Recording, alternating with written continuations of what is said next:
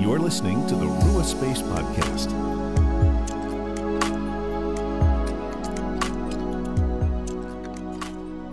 Hello, friends, and welcome to the Rua Space Podcast, where we help you make space for the Father, Son, and Holy Spirit in your everyday life. I'm Phil, and today I am really excited to be joined by Wynne Collier, pastor, professor, director of the Eugene Peterson Center for Christian Imagination, and an author. And so today, Wynne came on the podcast to discuss his book on the life of Eugene Peterson called A Burning in My Bones.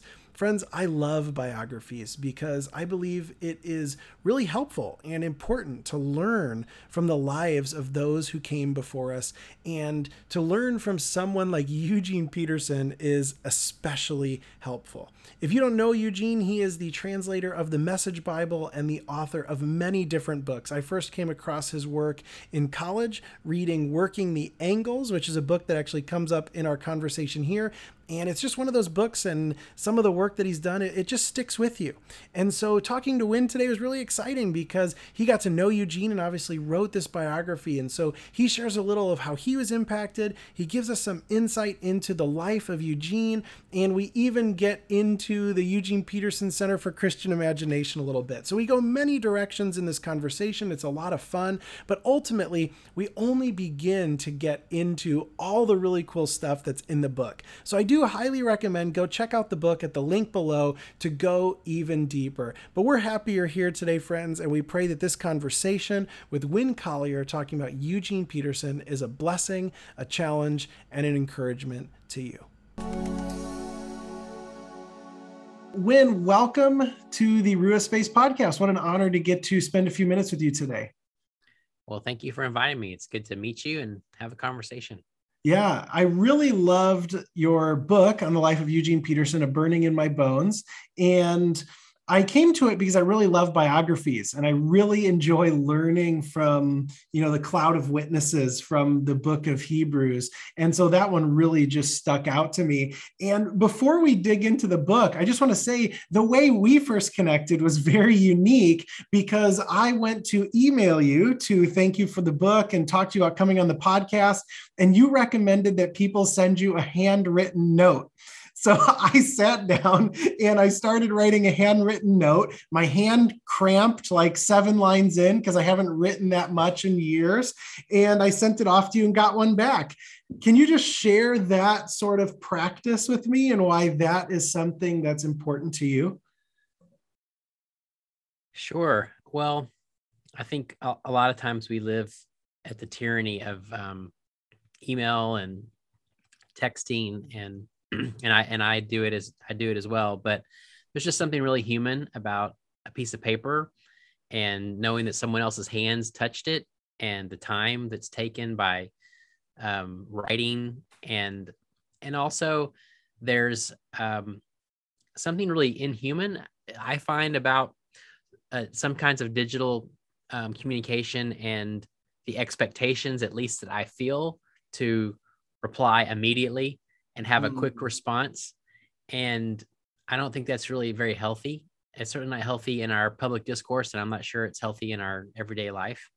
And so I think there's something about the slowness. I have, some people that we purposely write letters back and forth because it allows us to have a conversation in ways that sometimes it seems like it's harder to do in digital ways. That's really true. I had to really think about what I was writing ahead of time, and hopefully you could read all of it. I kind of have that doctor's chicken scratch, can't read handwriting. I tried, but I really had to think. Yeah, we're here. So some part of the message got across. But that slowness, just coming off of reading this biography, this look into the life of Eugene Peterson, that invitation stood out to me. And I don't know if I always would have written a note, but in light of what I had just read about Eugene, it felt like a disservice to send you an email. So that slowness aspect of his life really stuck out to me. Do you mind diving a little bit into that? What was that like to be with someone? Maybe you can describe his it felt like in a whole ethos to his presence of being with people was not rushing. Yeah. I think he's just someone who over the course of his life he learned the art of listening and presence and being really comfortable with who he was and who God was with him. And so I know oftentimes if I'm in a conversation and there's a lot of dead space, I often feel the compulsion to keep a conversation going, come up with something to say. Yeah. I know, I'm sure they teach you on podcasts to never let there be, a lull. But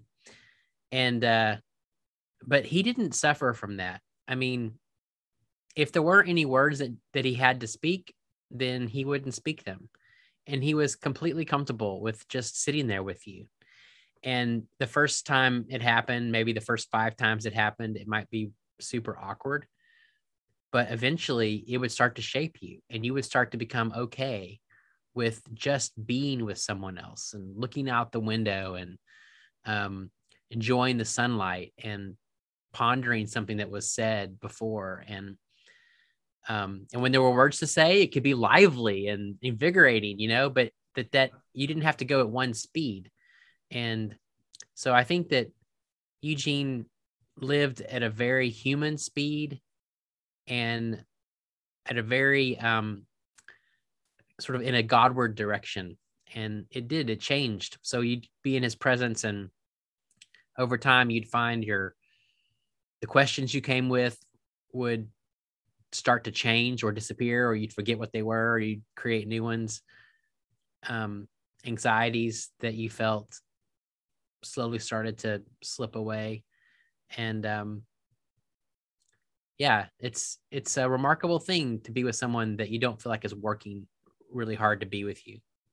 Yeah, I had that in seminary. We had to do these sort of group therapy, processing, listening practices. And I sort of had it beat into me to sit in the silence. And it was that same sort of experience of sitting with someone faithfully and listening and not the need to jump in.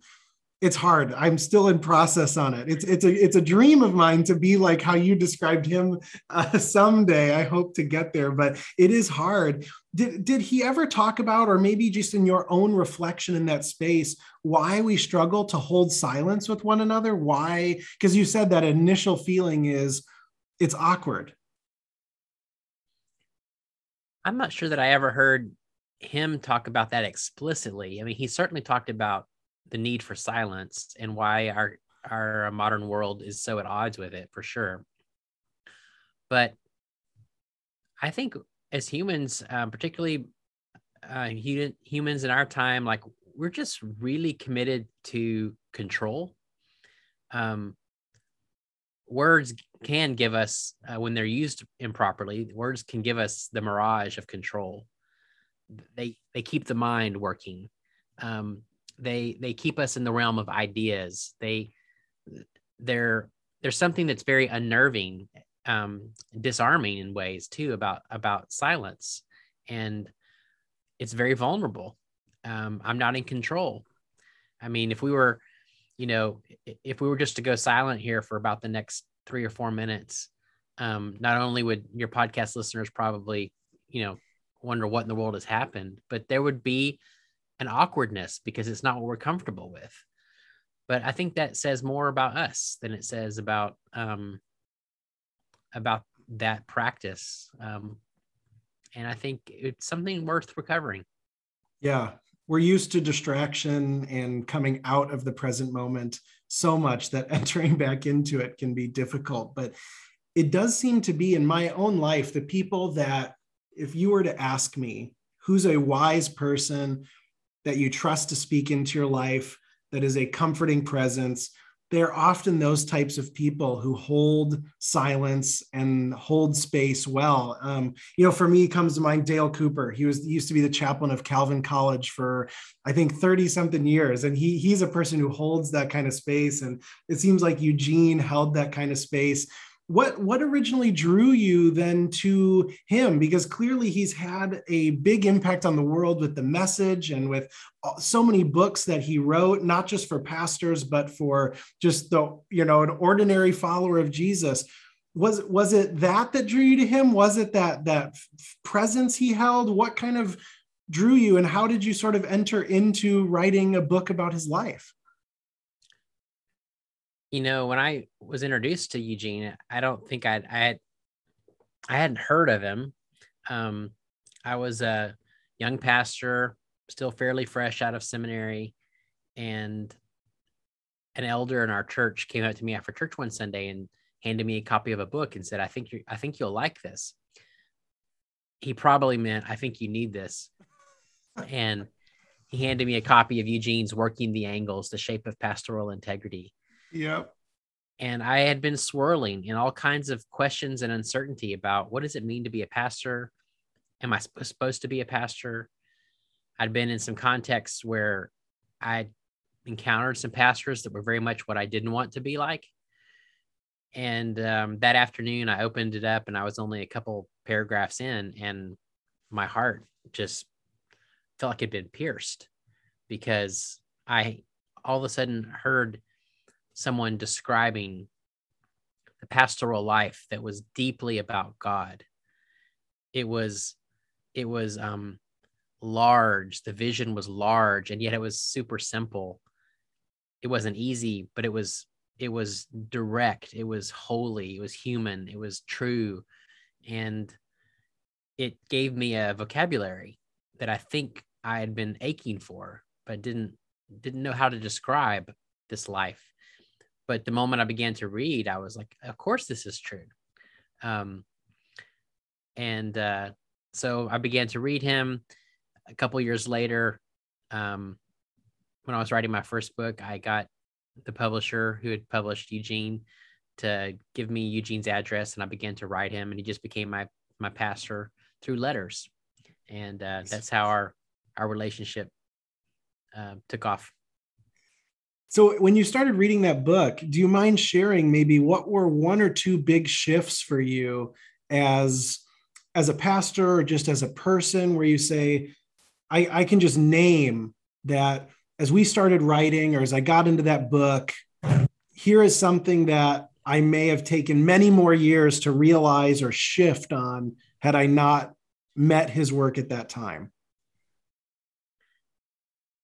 Yeah. I think the way I would just approach it is I would just say, just the ways he, I don't know, maybe I never would have shifted if you hadn't encountered his voice and his way. And I think, part of it is just the simplicity of, so in Working the Angles, he talks about there's 3 angles, like a triangle. And these 3 angles are the essential components of the pastoral life that are often hidden. So his metaphor is that the long sides of the angle are the things that most everybody sees, the preaching, the administration, these sorts of things. But it's the hidden things that are the truest. And that's scripture, prayer, and giving spiritual direction. And I think I had just encountered a lot of pastoral voices. I had been inundated with pastoral leadership literature that talked about the pastoral life and work in ways that was just way more similar to being the manager of a franchise, Burger King or something. Mm-hmm. But to actually hear someone say plainly that being a pastor was about living in the large and truthful story of God. It was about a life turned in attention to God. And it was about sitting with other people and helping them hear and respond to God. Like, that sunk into a very deep place in my soul. And then there were, a few lines he said early on that just really snagged me. I mean, one is when he said, the easiest thing to do for a pastor to do is to please a congregation, if you think your job is to please the congregation. And then he said, early on, he said, one of the easiest jobs to fake it at is being a pastor. And all of that really encapsulated in this central theme that being a pastor is about God. And it's really subtle to make being a pastor about building a church or leading a good religious organization or helping people to be able to answer religious questions properly, or motivating people to do good work out in the world. Call it missional, all of which are good and wonderful things. But somehow God can often get missed in the mix. And I was really hungry for God to be at the center again. Yeah, it seems it stood out to me that he, we talked about sort of a silence, slowness in interpersonal discussion, but he also seemed to just be an intentional space maker with his time overall, right? It stood out to me that he didn't just, at least how I was reading it and it was coming across, just book himself silly with a million things to do, but would intentionally just be available for what came up. Yeah, that's right. In fact, he would sort of schedule that in. So, if he was going to go to the hardware store, he would often schedule in an extra 30 minutes in case he saw someone, in case a conversation happened. And that's so different from when me, I'm tempted to just pack things in to be as efficient as possible. Mm-hmm. And, efficiency can really kill the soul. Yeah. He built in that margin, the intentional space around the page to be able to take notes, right? I mean, I think of our Bibles and, you can buy a Bible where the words go right up to the edge and there's really no space to do any sort of, extemporaneous, interaction just in the moment sort of write those notes, but there's some with really wide margins and it leaves an opportunity to engage it. And obviously he was doing that as a pastor, but I think there's something, no matter who you are, if you're a mom, a dad, a student, you work at the gas station, whatever it is, it seems applicable to say, and a little countercultural to say, we don't have to book ourselves 24/7, that maybe we can build in some of that space. And I don't know, Jesus seemed to have a lot of that, right? A lot of his interactions were not planned. Yeah. It's more than a little countercultural. I mean, it's massively countercultural. Yeah, there's no doubt about it. And he seemed, so one thing then that brings to mind for me, and I'm assuming it was part of it, is in your book, you talk about the scent. And I just want to read a part of the book from page 60, if I took my note correctly here. It says, in all those 55 years, Eugene had never truly mapped his future. So kind of like not fully mapping your day, it was a lifelong thing of never truly mapped his future, never tried to lay some ordered path toward a clear career goal. Intent? Sure, but haphazard too. The whole meandering journey had been a dog sniffing the wind. It's such a good image. The next whiff being the only real clue. What had been the scent? Holiness? The presence? So it was a whole way of being, of saying, I'm not mapping the whole thing out, but following the Spirit. And that's what we're all about here at Rua Space, is making space for the Spirit, learning to hear that voice, to join the movement, to join in the dance. Can you take us into that dog sniffing the wind analogy a little bit for us, and what that looked like in his life? How did he follow the voice of the Spirit? What did that look like? What did it sound like, feel like? Yeah. Well, at the end of his life, what he would keep saying over and again is how grateful he was. He was grateful for his life. And he would beam and he would say, I just can't believe all this happened. Like I never could have imagined. It was all grace,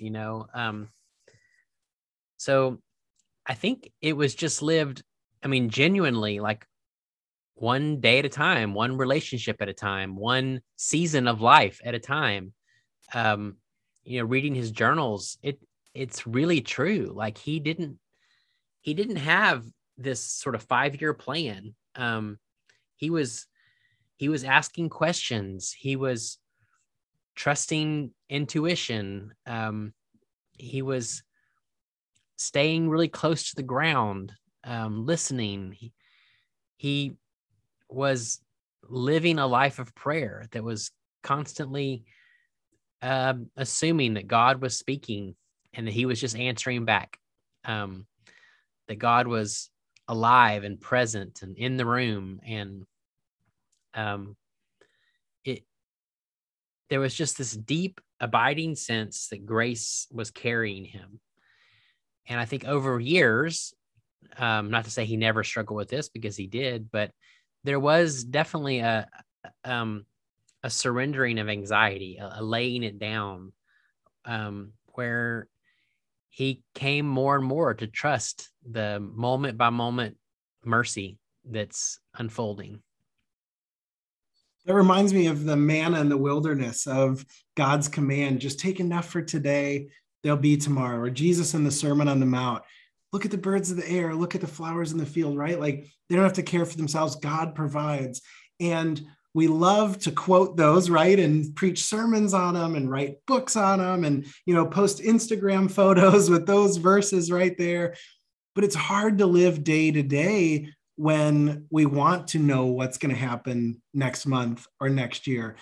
And I mean, I guess there's the basic truth that it's a facade, right? We can't actually have control of that. But do you have any insight into then maybe when those doubts did creep up or a difficult time came, how he kept walking in it in the moment, faithfully trusting God? Or maybe there were stories that kept him trusting in God's faithfulness.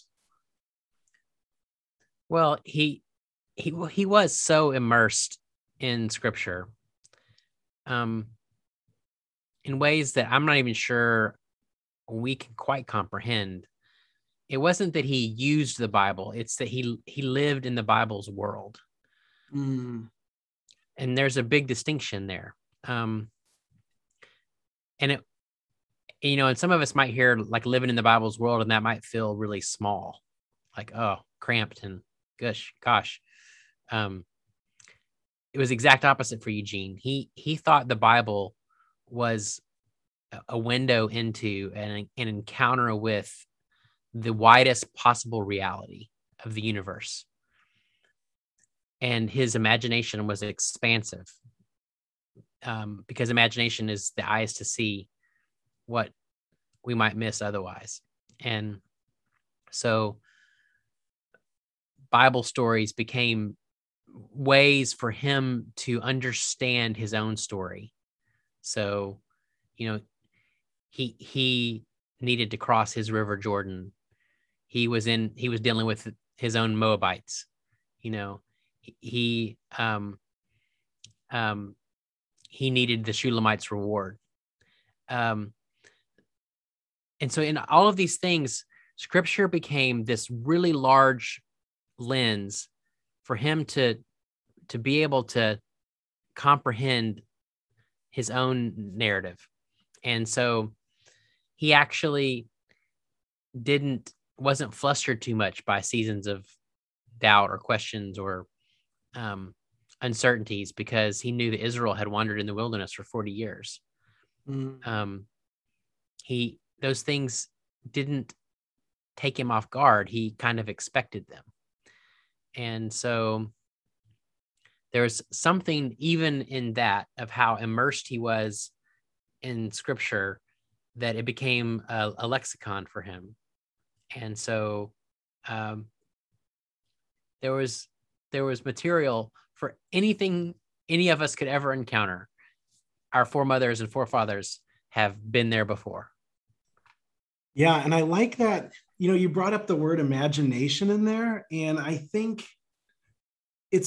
as you said, it's a way of being where his story was brought into the story of God, right? Like the Bible isn't just something that happened thousands of years ago. It's a living testimony of God acting in the world. And I like how you said, he faced his own, Moabites and wandering in the wilderness, that we can sort of take that on. But the language you're using is of the imagination, right? Of us to be able to make that connection. And I know that that's something that's important at the Eugene Peterson Center for Christian Imagination, where you're the director, right? And I like that Christian imagination is right there. And this word imagination seems to be a common thread that, as I'm having conversations with people, especially in Rua Space with interviews and such, imagination seems to be coming up more and more. Can we talk a little bit about the role of imagination, both for you and in your conversations with Eugene as someone who was immersing himself in Scripture, following the Spirit? Let's talk imagination. Yeah.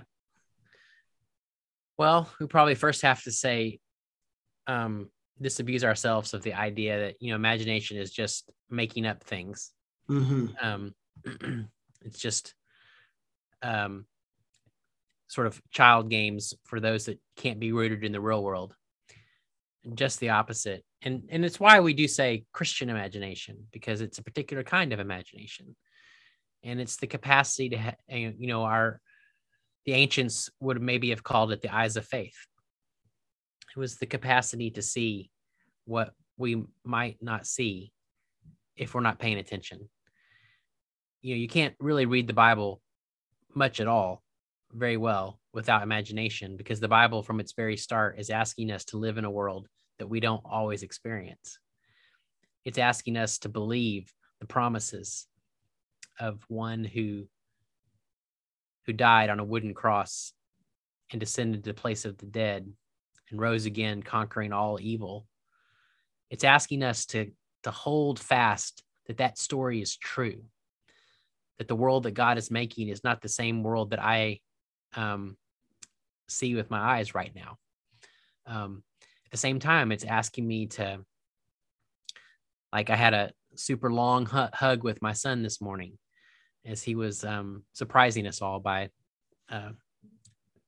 we sent him away for his last year of high school because of a recent move and some different things. And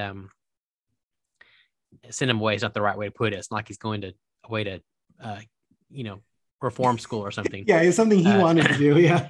That's right. Yeah, we worked it out for this to be possible. And as I'm holding him this morning and praying over him, and we're both in tears, and I'm praying a prayer of hope, of God's fidelity over him, God's mercy.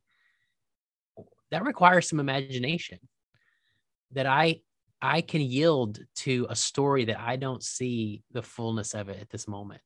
I'm trusting the hand of mercy to be with my son. I'm trusting the bonds of love to carry him, that all of this is rooted in the one who is Father, Son, and Spirit. We can't live in this world without imagination.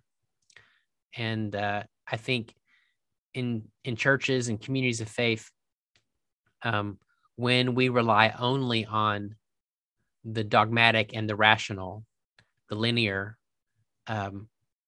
we reduce ourselves, and we shrink our capacity to encounter the living God who's burning in the middle of the bush in the wilderness.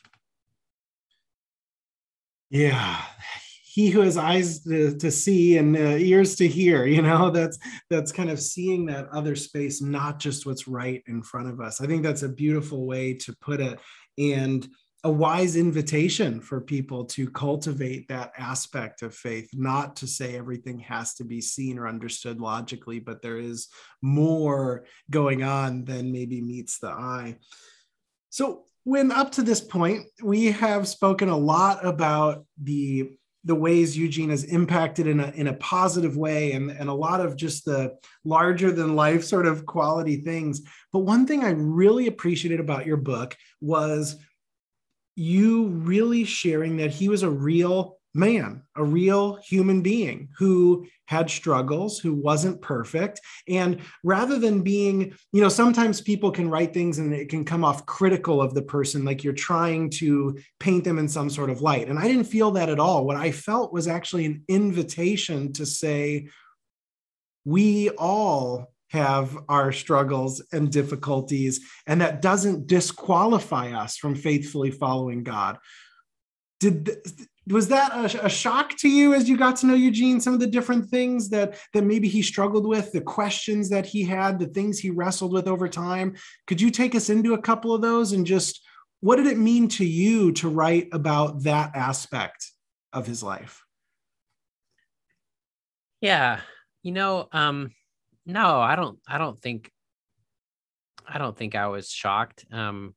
Partly because, I've been a human long enough and a pastor long enough that nothing shocks me. Yeah. I know my own heart, it's a tricky thing because, I definitely did not want to write a biography that was hagiography, that was, painting this pristine picture of someone, because that wouldn't be true. But I also didn't want to encourage, I don't know, just trying to peer into someone's deep interior life, in a way that Right. feels icky and voyeuristic and sensationalist. And thankfully there was nothing really sensational. But I think Eugene's life and posture was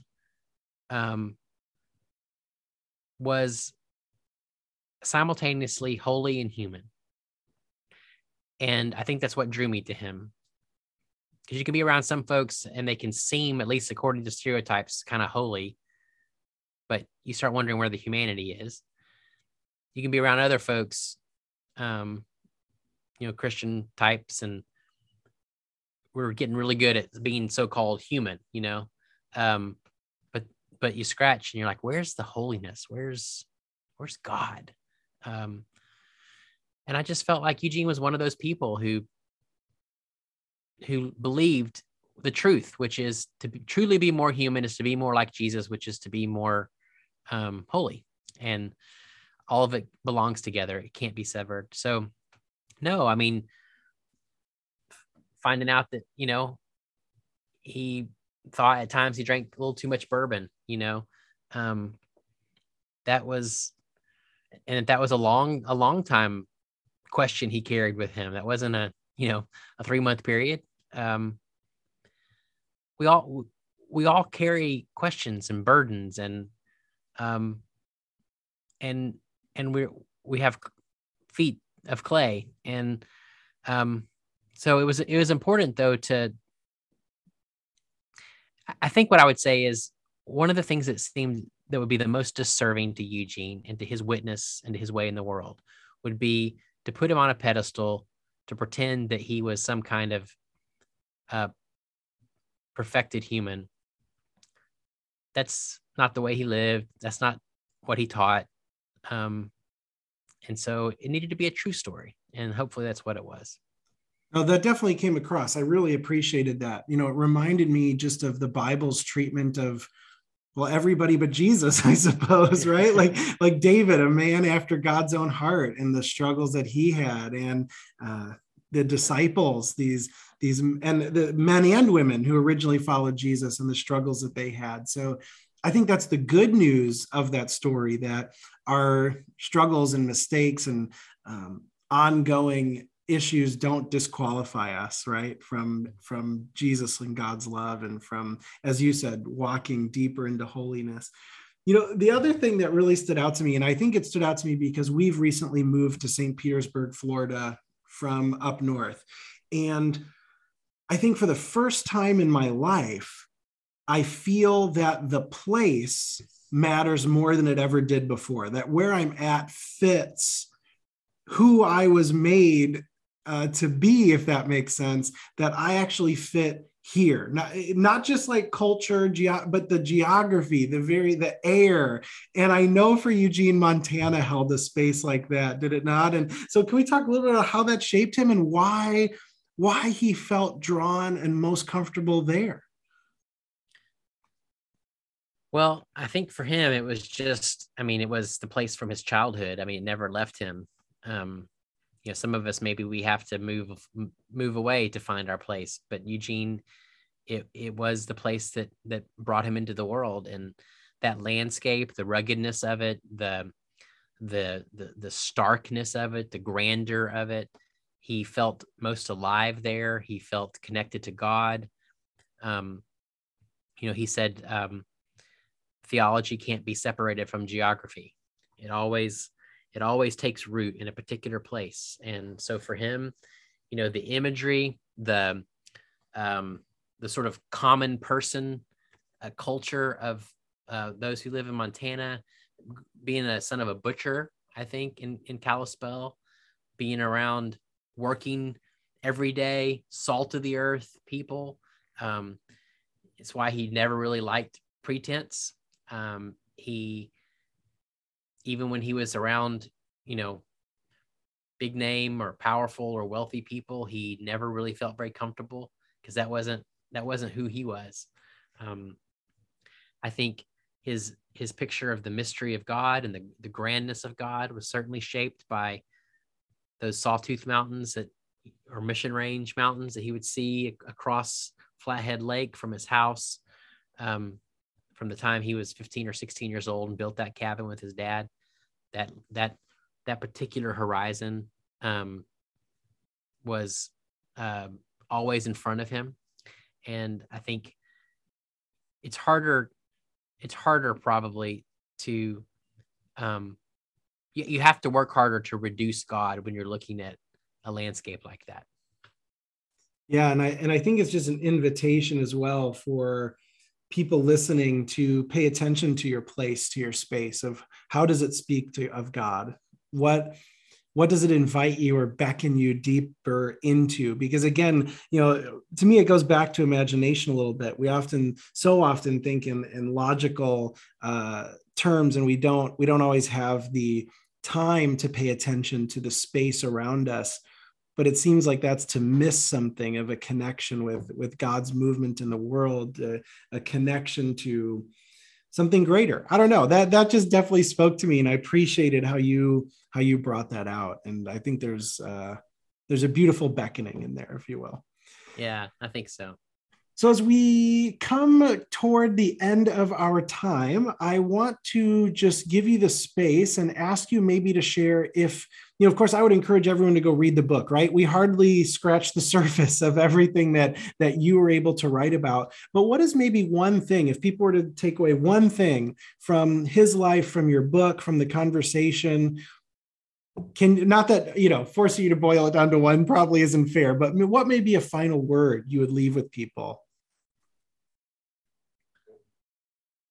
Maybe just finding hope in the fact that it's possible to live as a wide open, awake, given to this world human who loves the earth and loves creation, loves God's people, and to be holy, to know God, to love God, to live toward God, faultingly at times, but truly, with integrity. And I know in our time, I'm pretty desperate to find people of integrity who live what they say.